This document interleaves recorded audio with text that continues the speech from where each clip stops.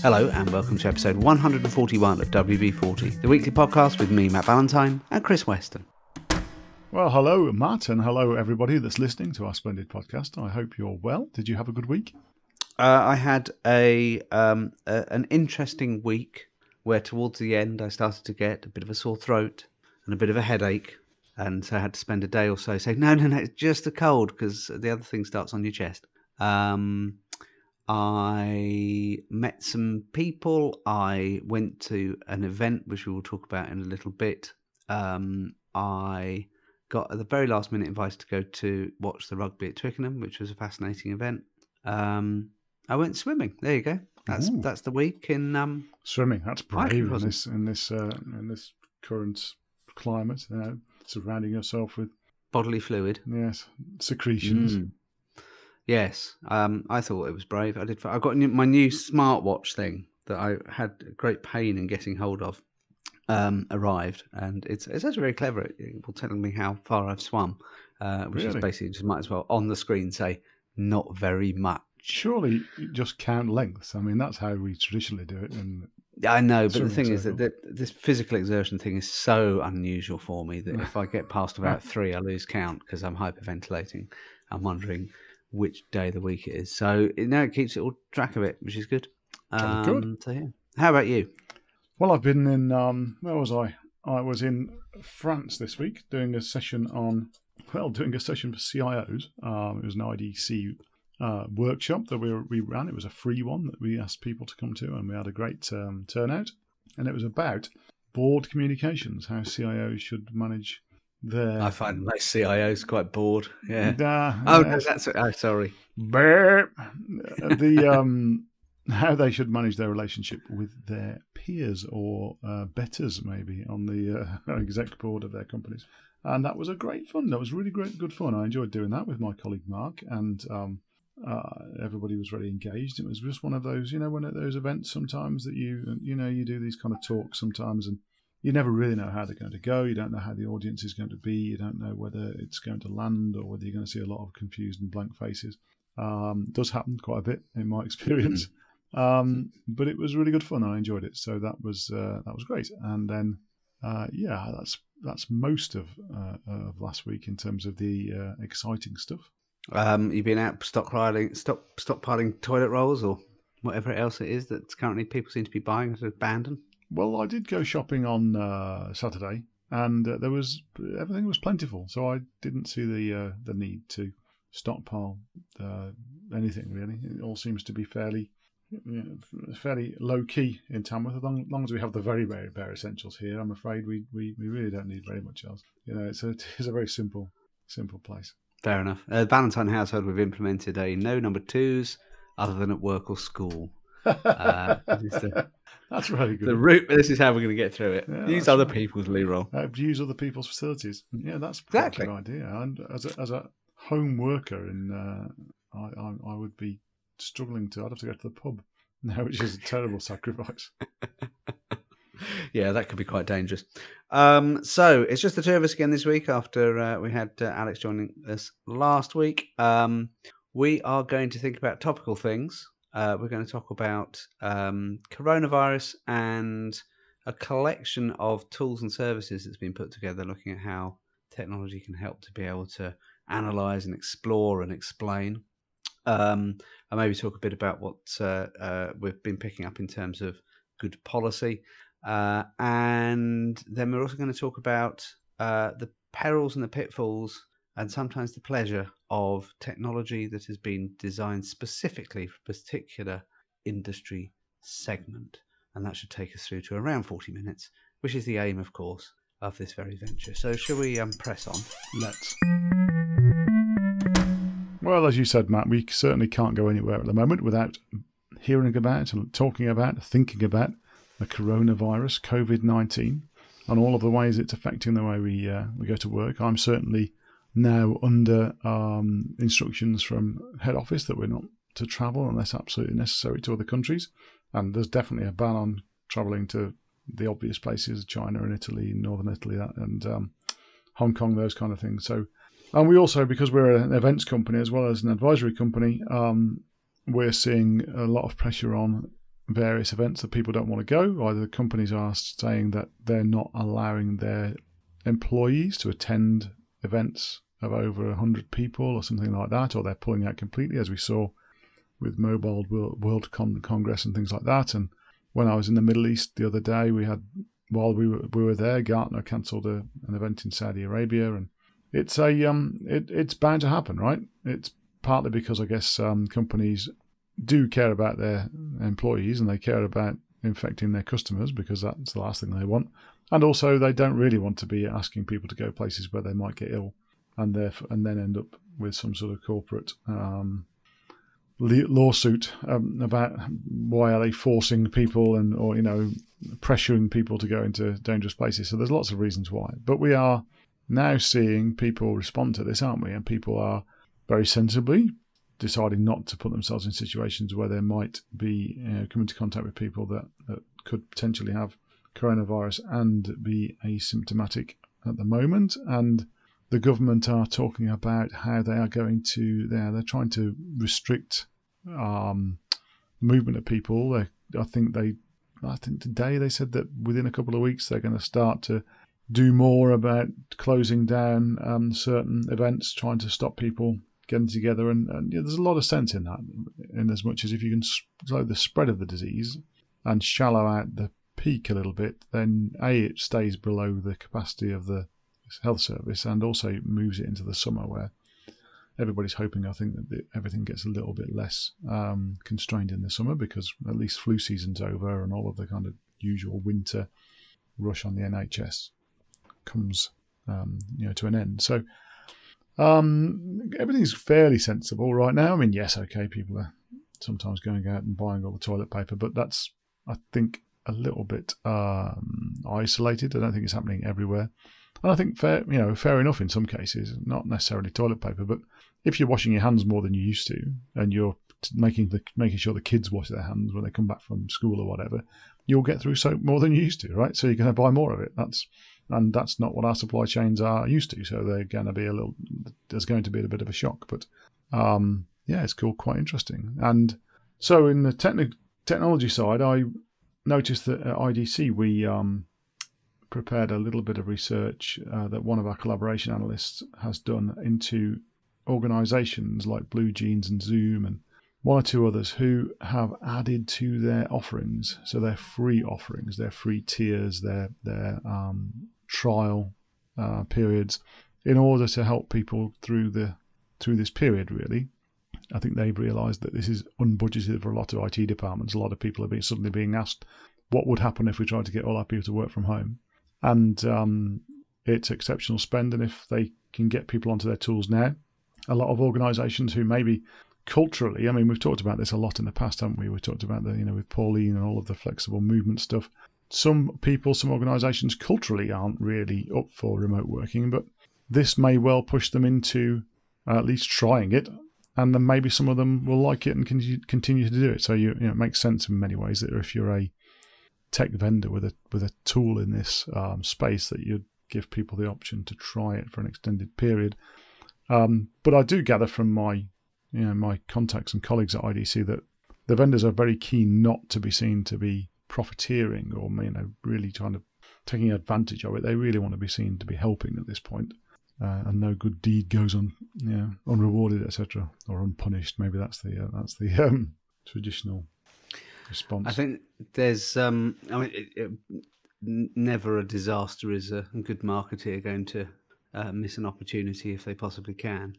I think I wrote a piece last week about some of the barriers that there might exist to people being able to adopt this stuff, and I think this is going to be interesting. On the one hand, I can see a scenario where out the back of this we see a great leap forward in remote and home working.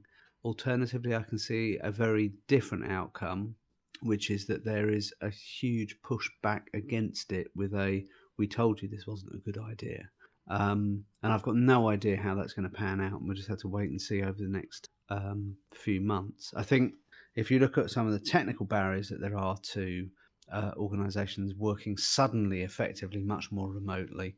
I think you've got probably fairly slim chance that there's a problem with the vendors, although there might be just one of those kind of catastrophic problems that the likes of Google or Microsoft have every so often, that takes a crap load of people out all at the same time. And if that happens whilst everybody's increasingly relying on working from home, then that could be even worse than it usually is. That whole thing about it being like an airline and killing people in batches, that idea of you have an outage that will actually overall you're far more stable and reliable than people individually using not cloud-based services, but if it happens on the cloud, then everybody gets hit at the same time. So it looks much worse in a way that an airline crash looks much worse than road traffic accidents, even though far more people are killed on the route to the airport than they are from the plane.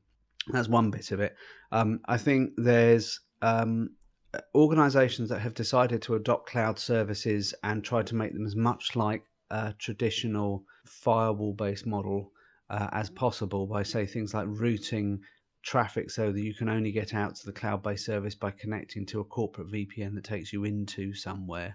I think those people are going to possibly find the error of that judgment, and not understanding how cloud models work will cost them, because the kind of the VPNs of this world will be the bit that really gets stretched. Yeah, they are the bottlenecks, aren't they? I know. In fact, I've had a conversation with a customer just today about that, about how they're configuring their cloud as they move more into the cloud, how they're configuring that, and whether they continue with that sort of model, which feels more secure. It feels like you've got better control, right? But it's kind of using new tools in an old way. But of course, you still need to secure your access and all of that kind of thing. But yeah, I mean, when you get a situation like this, you don't really want to be maintaining a bottleneck, do you?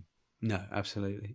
And then I think the other big technical, I mean, there are many more technical issues potentially, I'm sure, but the really big technical issue I see is home broadband. And home broadband has been designed and scaled primarily for domestic use, and that's lots of download, video in particular, and the disproportionate amount of traffic that is video is huge, but relatively meager upload speeds, and not geared around sustained, consistent connection. And so if you've got lots of VPN use, you've got lots of video conference use, lots of screen sharing, lots of stuff like Citrix going on, and high contention ratios on relatively low upload speeds, I think in particular areas you're going to find that the connectivity could be rather crap. Yeah, I'm sure you're right. Headline numbers. I'm sure you're right. You know, contention rates and all of that kind of things will come in, and that will be an issue. But it's a bit like the electric car thing, isn't it? And more people buying electric cars all of a sudden, and they all want to charge their cars up at 5 o'clock when they get home from work. That won't work either, and we need to figure out ways of managing capacity. So we were having meetings today about what contingencies we need to put in place. And actually, interestingly for us, part of our business is about running homes for retired elderly people. And that's anything in comparison to the conversations we're having about being able to continue provision of technology. Actually, what you do with places which are full of people who are the most vulnerable to this disease absolutely is mind-blowingly complicated, and I'm glad that isn't part of my remit, quite frankly, although we're doing all we can to support the people in the business who it is their remit. But I think actually spreading bets on this sort of thing, so actually increasing the number of mobile phones that we're going to make available to people like contact centre staff, so that they're not totally reliant on IP-based communication for voice over IP, so that you can route some of the telephony out to just mobile phones over mobile phone connections, and just spreading it around a bit rather than putting everything down on the same kind of thing. I'm also working on the principle, although we've got DR sites available for us to be able to move people into, I'm going to work on the assumption that if we were in a position where we needed to do that, and be quite clear, we're not in any way. This is just like kind of theoretical planning for potential scenarios over the next few months. But if you thought that you were going to move into a DR site, you can pretty much guarantee in this scenario that there'll be a stack load of other clients of that DR provider who will also expect to be able to move into that DR site at exactly the same time. and so I kind of assume that none of that's going to be available. But over all of this, I don't think that the issues towards more remote working, other than the kind of working at home on a Friday stuff, which increasingly is common in organisations, but is always done with air quotes around working at home on a Friday, actually trying to be able to make an organisation work remote most of the time, even if it's only for a few days. Say if an office location was shut down because of needing to do a deep clean or whatever, actually just doing it for a few days when you've not got the culture in place for that to happen on a regular basis, and people are of the mindset that they're at work when they're in the office, I think organisations are going to struggle with that quite a lot, even though the technology is probably all there for them to be able to do it. It's not. It's one thing for having the technology available. It's another thing entirely about the mindset of managers, of staff members, of working practice, of a whole bunch of stuff. And you'll suddenly realise how maybe dependent on an office you have become, or maybe not. Who knows? It could go either way. But I think that it's all going to be about people and culture ultimately, and forcing it like this. This is my point. I think there is a slim chance, if some of this stuff happens at scale, that it could dent the flexible working, remote working movement for traditional organisations for quite some time, because the experience of it could be not that good, and that will be the proof that a bunch of reactionary managers will have to be able to say, oh, it doesn't work, does it? I think that's true, but you can't underestimate the power of kind of what people want. And once people have had a freedom or have had a thing, then it's quite hard to put the genie back in the bottle. I guess also there was a story, so a bit about people power. That this is more about what you don't want. So this was about the kids in China. Have you heard this one about? So it reminds me of. Do you remember there was a story about there was a product being sold called a Mosquito, and it was a box that you could screw to the wall outside your shop. And if it was a kind of place where you used to get gangs of teenagers hanging around outside and you want to get rid of them, this thing would emit kind of high frequency beeps, and it would be really annoying, and the kids would wander off. But it was so high frequency that older people couldn't hear it, so it was like just annoying to the kids, and it was like, hooray, what a great idea, haha. And then the kids, some bright spark, recorded the noise on their mobile phone, and then they were sharing it around to use as a text alert so that they could send text to each other in class, and the teacher couldn't hear the beep, but they could.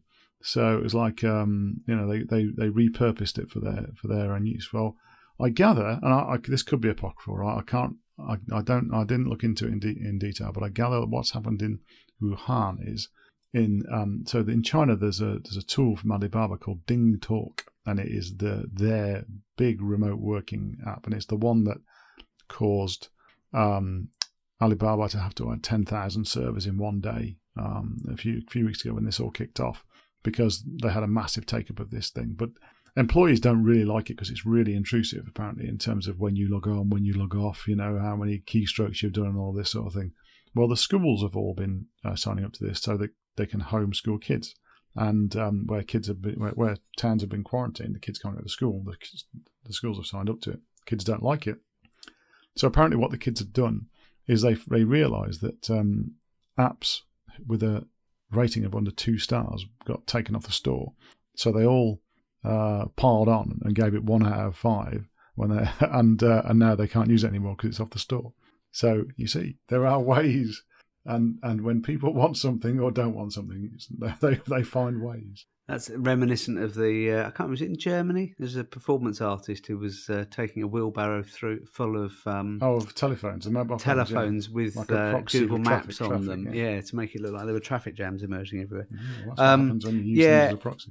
I think it's going to be interesting. It's kind of there's the potential here for a big experiment in remote working that could shift. And I think the other bit it kind of reminds me of, there was can't remember if it was tube strikes or if there was some sort of outage or whatever, but when on London Underground there was a whole bunch of things going on that meant that people had to find alternative routes, and what they found was that people who had just got into the habit of going to work every day on the same route, day in, day out, because I think it was a strike and there's a whole bunch of lines that were taken out, they were forced to find alternative routes to get to work. And they found, in many cases, through the Oyster card data, they found that people not only changed their routes, but then once the trains were back again, they'd found routes that were better for them, whether quicker or more enjoyable or not as underground or whatever it was. And I think that probably will be the thing if we do see this happen, that there will be changes in behaviour. I think the most interesting thing about this is that organisations like to have this nicely tight and managed, and a lot of the technology that we have available to us today enables people to be able to have much more agency. And if we look for a positive thing that could come out of this, from a tech perspective, actually being able to just force that issue of more people taking control of the agency that they have. Now, for control freak management in so many of the organisations that surround us, that's going to be terrifying, because they suddenly realise that maybe the stories they've been telling for so long, that they have to be in the office and they have to work there, are not only not true, but people can actually get on with it quite well without them. So there's some interesting potential outcomes out of all of this, just as we start to see what might be the possibilities of how people continue to work, where we have maybe restriction on travel or maybe restriction on access to particular places. Absolutely.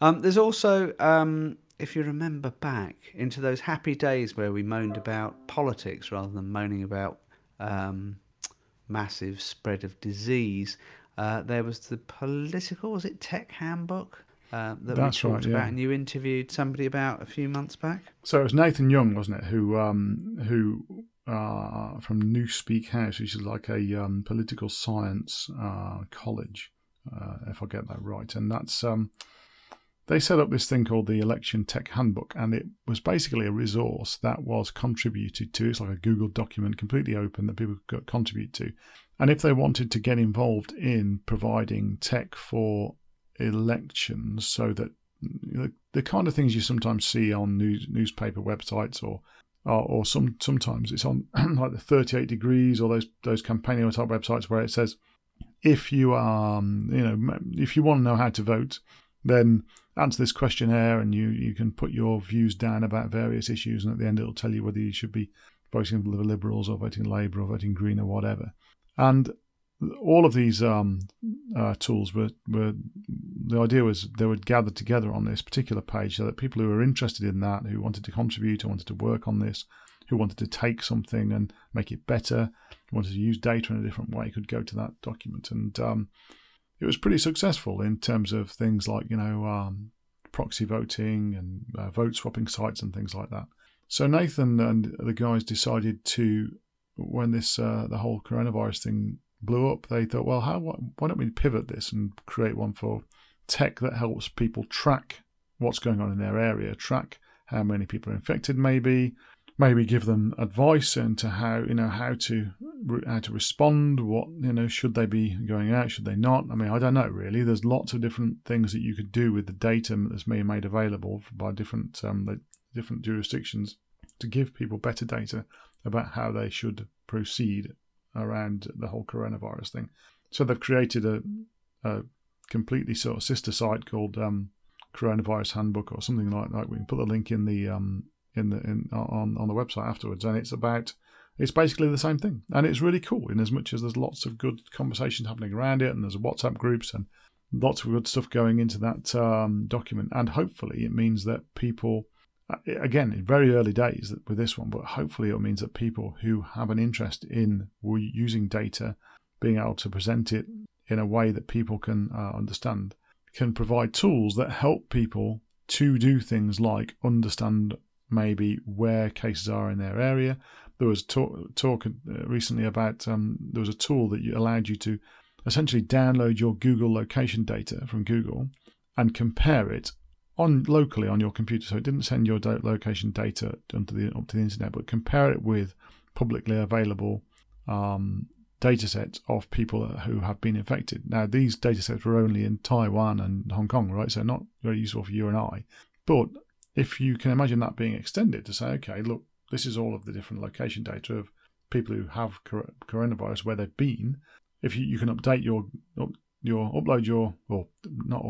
compare your Google location data, and it'll say, well, actually, you were within 500 yards of somebody. So maybe if you are starting to feel a bit ill, you should take it very seriously. There are things that we can do around that, and that's just an example. So yeah, lots of good stuff. Yeah, it's interesting. So we'll put a link to that on the website.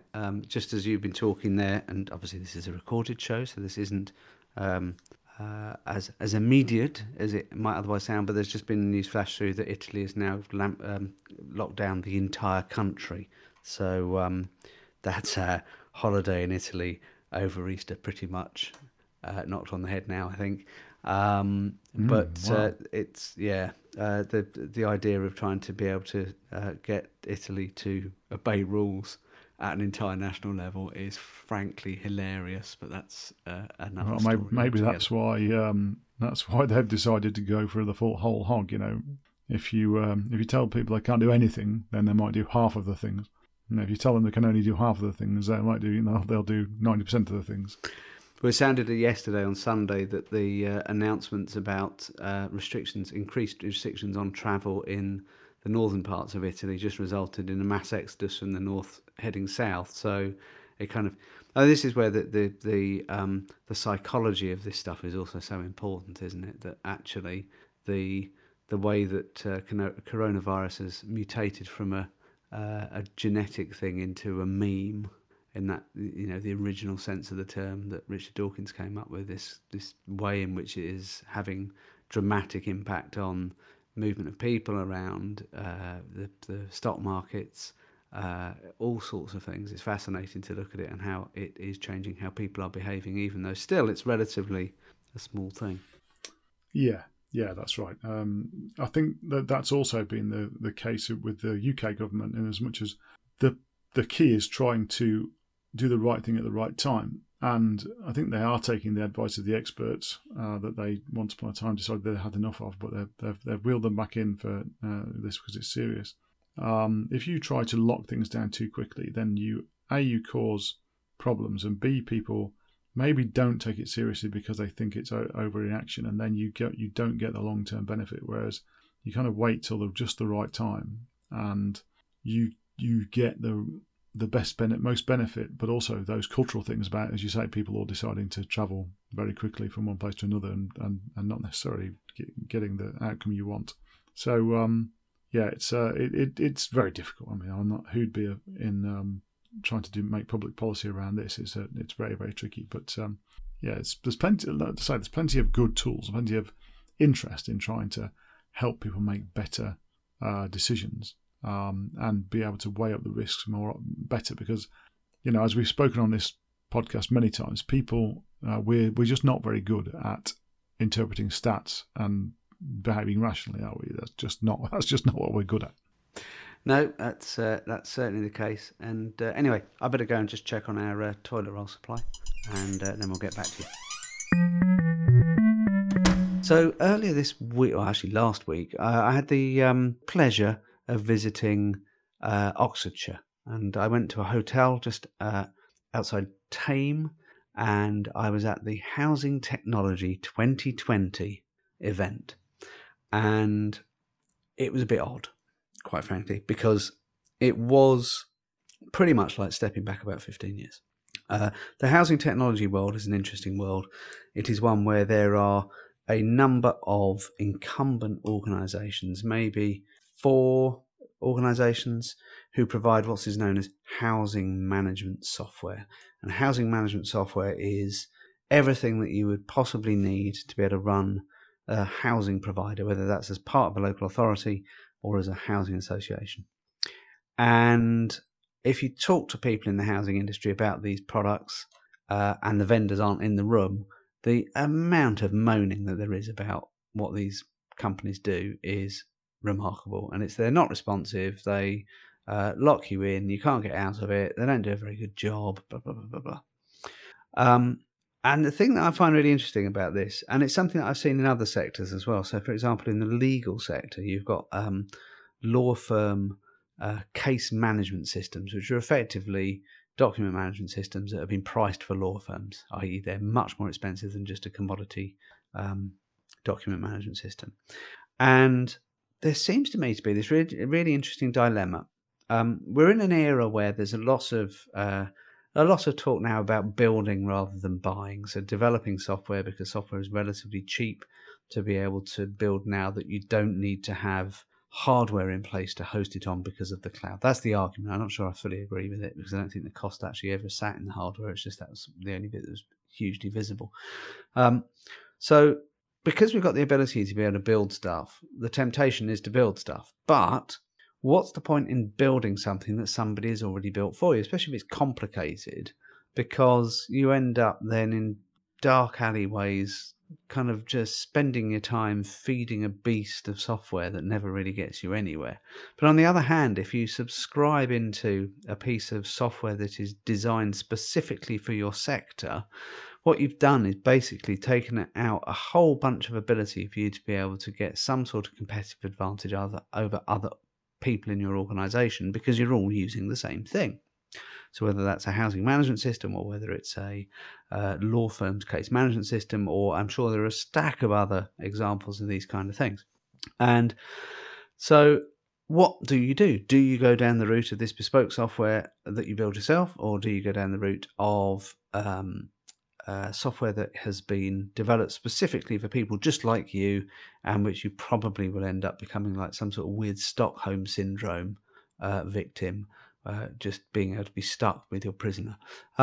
Now, in the housing world, and I've also seen this interesting in the pharmaceutical world, and I'm sure it's happening in other spaces as well, is there is a new breed of sector-specific software, so something that's built to be able to manage the operations of a particular sort of business, but that is built on top of a software as a service platform. So particularly with Salesforce in the pharmaceutical world, I can't remember the name of the product, but there's a very well respected and big player in the world of pharmaceutical CRM, which isn't actually a product in its own right. It's something that's been built on top of Salesforce, and it's branded and marketed as its own thing, but actually underpinning it is Salesforce. Similarly, in the housing world, there are a number of vendors now who've built a bunch of stuff on top of Microsoft Dynamics. And the interesting thing for me about that is that you have then the sort of laziness that can build into a sector-specific piece of software that's been built by a company that's managed to build something to support a particular industry, because these new wave of built on top of type products, they've got the thing underneath it that continually moves, and you've got continuously changing cloud software as a service. You have to keep yourself up to date with where the vendor of that thing is going, because if you don't, your thing will stop working. So it puts in a level of not as lazy from the outset, but it still doesn't get you out of this problem about not being able to do anything different from all your competitors. And I don't know many more than that, but I just find it's a curious world, because on the one hand, there is efficiency from software being delivered in a way that you don't have to build it. On the other hand, it doesn't feel necessarily of the spirit of the moment. So, what do you reckon? Well, what an articulate outburst. I hear you, actually, and I agree with a lot of what you say. I do think that this is always a very tricky thing, right? So I've had a conversation this week with a customer about the fact that they've got bespoke software they've had for a long time. It needs to be managed and maintained, and they decided to abandon it and finally move to Dynamics and build something on top of it. So they now have that same sort of situation going on, right? They're very nervous that they're not going to get something which supports their businesses closely without lots of bespoke work, which they don't really want to do because they're sensibly trying to avoid that. And they're also nervous about they're going to have to then work with a third party that they've never worked with before, and they're going to tell them something, and they're not going to understand their industry. They're not going to, it's not going to be in the bone like it is if you've got your own developers, where if you have certain terms, you have a certain understanding of the way customers work, you kind of take certain things for granted, and therefore you're going to end up asking for something, they're going to deliver it, maybe after a 2-week sprint, and then you're going to say, oh no, that's not what I asked for. Then you have to do the 2-week sprint again, or you have to do half of it again, because it's very hard to articulate requirements and articulate how a business works in a session with a business analyst. This is difficult stuff. And that's why people tend to like to go for software. How many times have I heard that? When we see a vendor, what's the most important? Do they have experience in our industry? Can they put something together which is for washing machine manufacturers, or for estate agents, or for garage door repairers? It's every industry has its own little bit of uniqueness.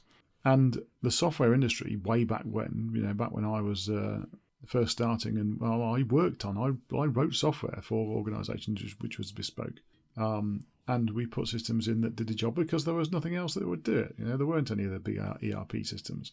And then over the years, people started to realise actually that's quite an expensive way to do things. And why don't they do something like put SAP in, or put SAP in, or Dynamics, or something like that? And then they would get the best of practice to say, okay, oh no, but don't worry about this. Your business isn't that much different from everybody else. You should follow the same process, and then we can just tweak it around the edges. And SAP ended up a bit like stone soup from my point of view. You know what I mean? There wasn't really anything in it. It was just they would bring all the stones, and then you had to put you had to supply all the good stuff yourself, and you'd still end up paying through the nose for the privilege.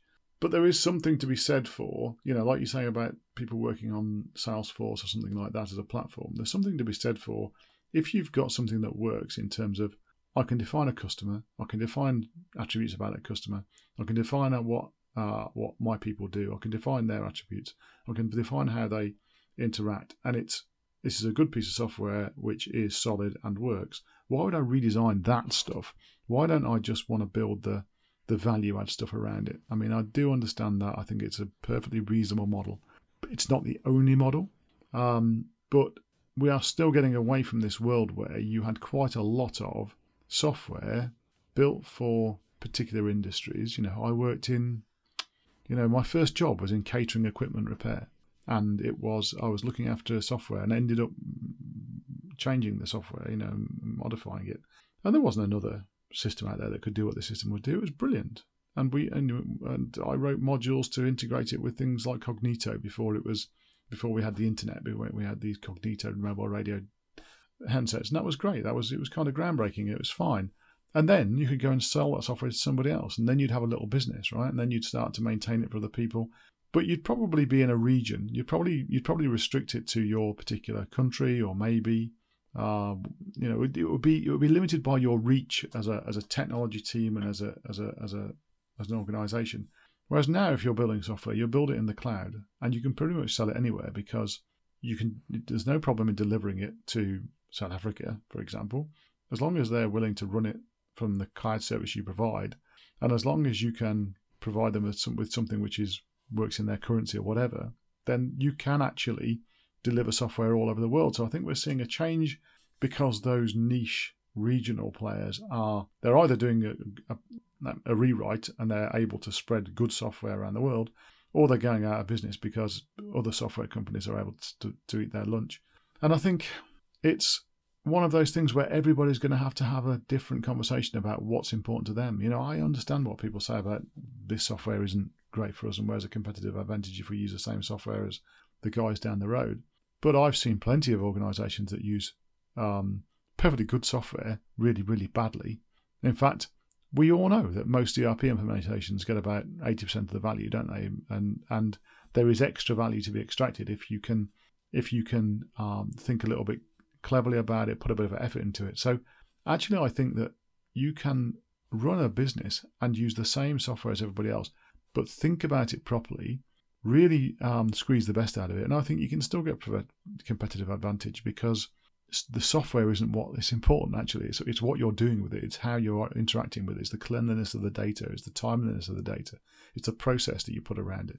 So I do think that whole, if we don't have something unique, we can't be different. Yeah, I think that's a cop-out. I think that's, once again, asking the technology to do the difficult stuff for us, which we do so often as a business. I guess the question then is, are these sorts of products, are you buying software, or are you buying a set of pre-canned processes and data structures? And I think too often they probably are sold as the former, and probably the latter isn't well enough defined. And this was always, I think, the problem with ERP, big ERP systems as well, that they kind of sold it on the basis of here's a set of pre-canned processes that you can use to run your business. But actually, when it came down to it, they wouldn't tell you what they were, and everybody would say, "Oh no, we can't run our business like that anyway. We've got to change the software to be able to make it more like what we do." And that constant battle between process and element of agency for an organisation about the extent to which the organisation should shape the way it works, or the tools and services that it buys should shape it. I guess the other thing, though, that maybe is changing this a bit, and I'm not sure necessarily is making it any easier, but is that so much of the software that we look at today is just focused on the user experience. And I don't see a huge amount of noise around things like service design for defining very process-centric software. And it's either it's a bit sort of shiny on the front end, or it's still old school and big processy and workflow at the back end. But I don't necessarily see much software emerging into many markets at the moment that combines a bit of both, which actually is what you really need to be able to do.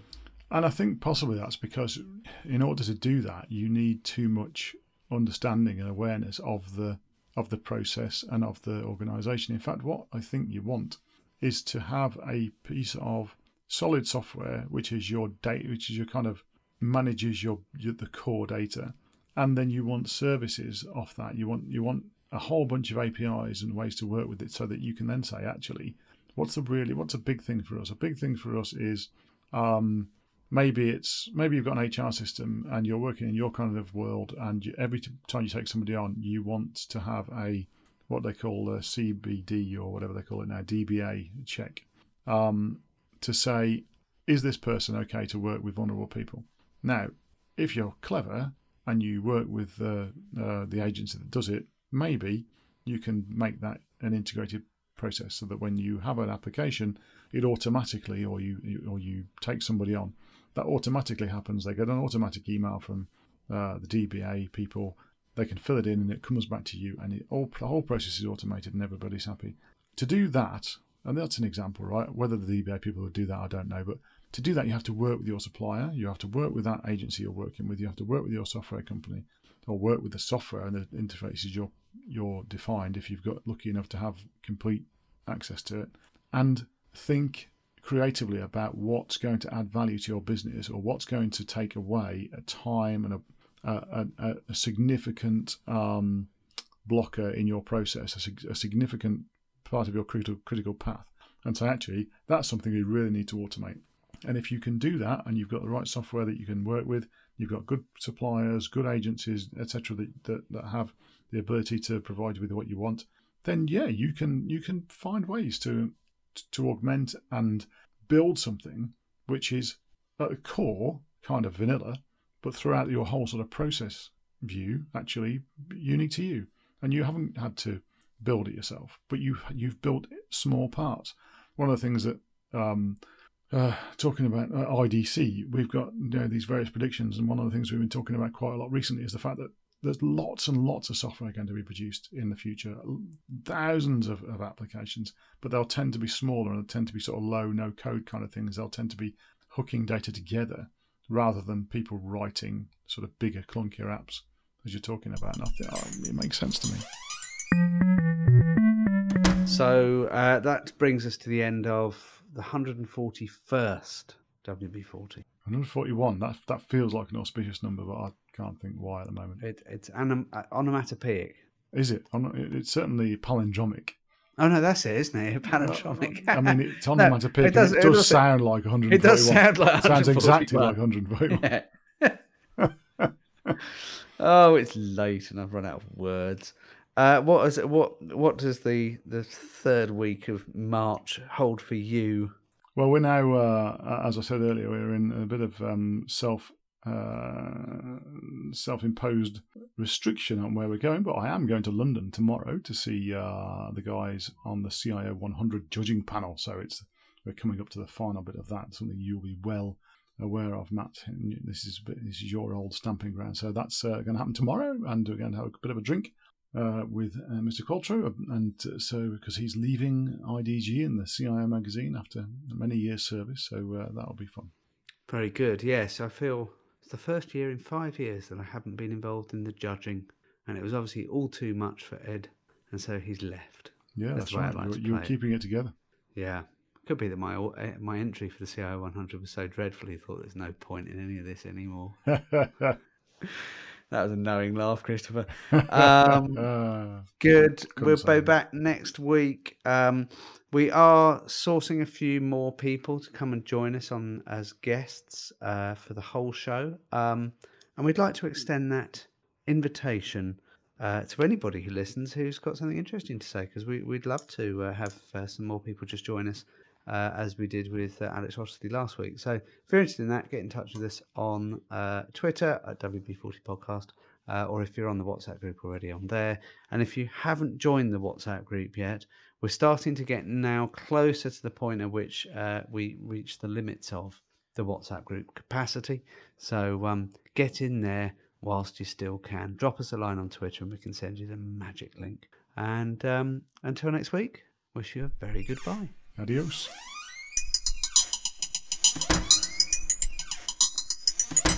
You can find us at wb40podcast.com on the internet. You can find us on Twitter at wb40podcast. I think we once set up an Instagram account, but Lord only knows what that is, and we never use it anyway. And if you want to join the WhatsApp group, drop us a line there. And we can find us actually in the audio version on all good podcasting platforms. Why not leave us a review?